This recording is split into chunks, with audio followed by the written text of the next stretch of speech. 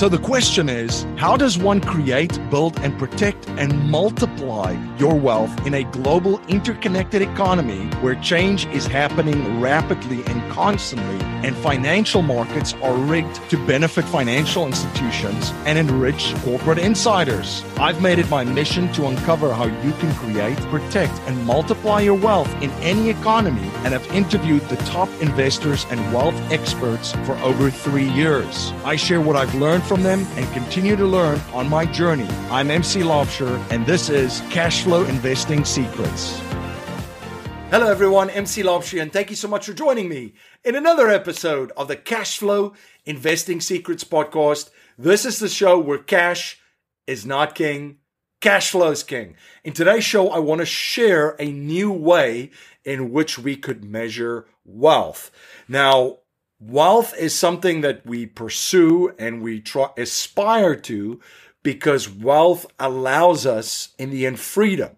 It's not the money that one is after, because if that's the only thing, you're still going to feel very, very empty, even if you accomplish a goal of accumulating a lot of money. It's wealth, right? Because wealth essentially and eventually brings you the ability to enjoy certain freedoms.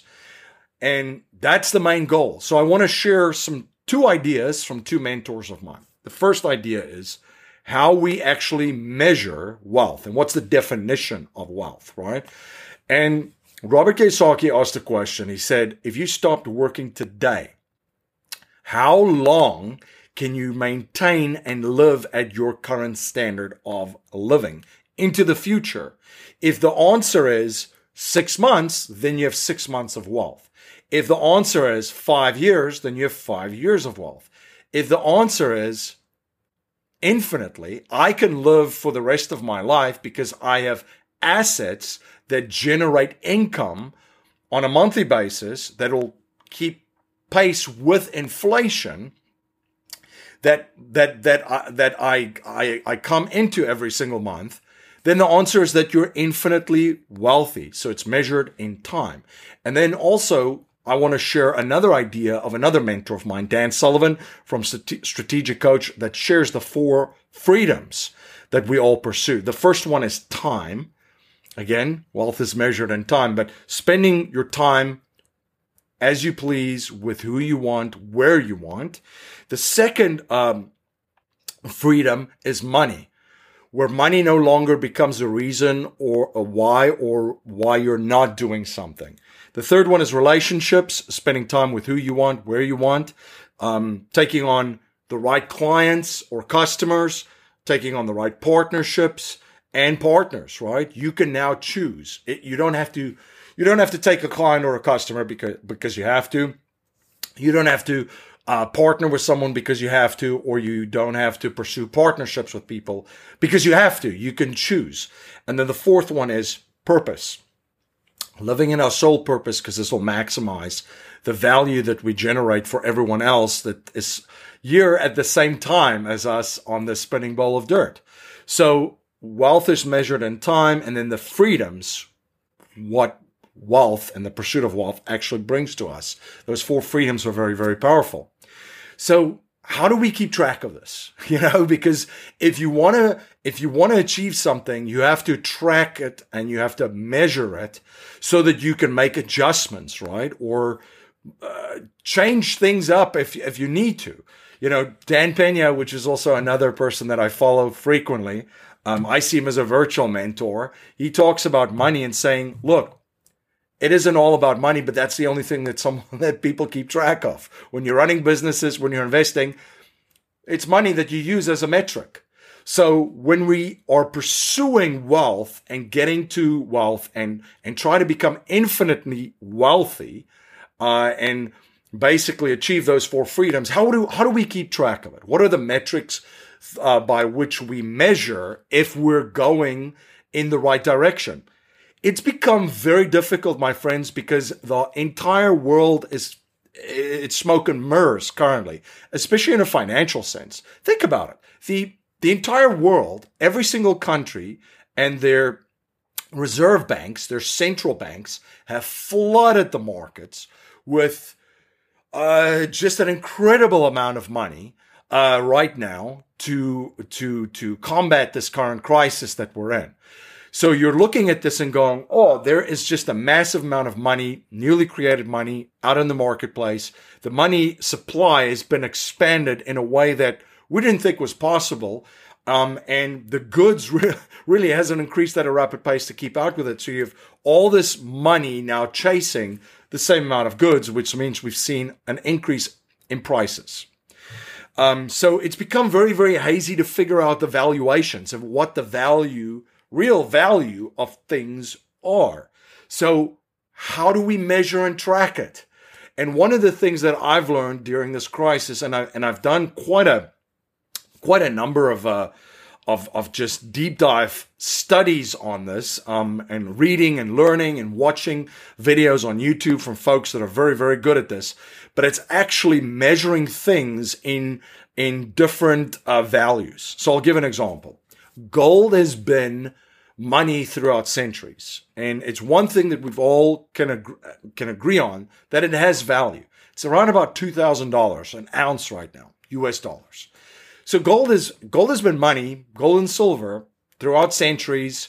The marketplace determined that, and it's something that we still rush to when we need safety and certainty, right? As good as gold. So when you actually start to measure things in the price of gold, it might start to make sense for you of where it actually fits in. I'll give you an example. If you break down let's just say the S&P 500, which is the markets here in the United States, or the Dow Jones Industrial Average, and you measure it in the price of gold, you'll actually start to see over time, if you put it in a chart, and there are resources online for this if you do your research. But if you look at some of these charts, you'll actually see that we haven't really gone anywhere. And markets are back at all-time highs right now, which that really, really starts to let my wheels in my head spin and saying, wow, we've got these massive high markets, but really priced in gold, they haven't really gone anywhere. If you price it in Bitcoin, which is now another resource and a denominator or a measure stick that people are starting to use, because Bitcoin actually, a lot of massive investors like Paul Tudor Jones, for example, has moved 2% of his net worth and his assets into Bitcoin, because Bitcoin has a fixed amount, so it's an inflation hedge for a lot of these investors. So if you start to price it into Bitcoin, you'll see a different chart than the gold chart, the gold stock market chart versus the Bitcoin in the stock market chart. You'll see different results, but it really starts to put things into perspective and gets you a better feel for actually what the true values of things are. So if you price things in gold, if you price things in Bitcoin, you start to see a different picture, and you start to come to different conclusions that it's not just a massive spike and increase in asset prices, but it's actually the money in which we denominate it in that it can buy you less and less. And most people already know this, but I think there's a lot of folks that are not cognizant of this, because we measure currencies like the US dollar, which is still the world's reserve currency. We measure currencies with relation to other currencies, right? And if you do that, if everyone else is devaluing currencies, they kind of stay kind of level, and kind of stay, the one loses value against the other one a little bit, and vice versa. But you really don't start to see the big picture. So when you unplug yourself, you measure things in the value of gold, which is a website priced in gold that you could do this in. You do it in Bitcoin, and you also can do it in silver, and you can also do it in Ethereum, which is also another cryptocurrency. It starts to give you a different perspective of the value of things. So that's a new way to measure and track, and a metric to use when you try to figure out, are you on track? What do you have, and where do you need to pivot to go to? Because if you just look at the US dollar denominations or the value of that, or use that as a metric, or wherever you are in the world, maybe it's euros, maybe it's pounds, maybe it's rands in South Africa, maybe it's Aussie dollar for my Aussie listeners out there, you start to lose a little bit of the I would say the perspective of really what's going on and what the value really and truly is of the things that we accumulate. That's my thought for this episode. I appreciate you spending most valuable resource against your time with me.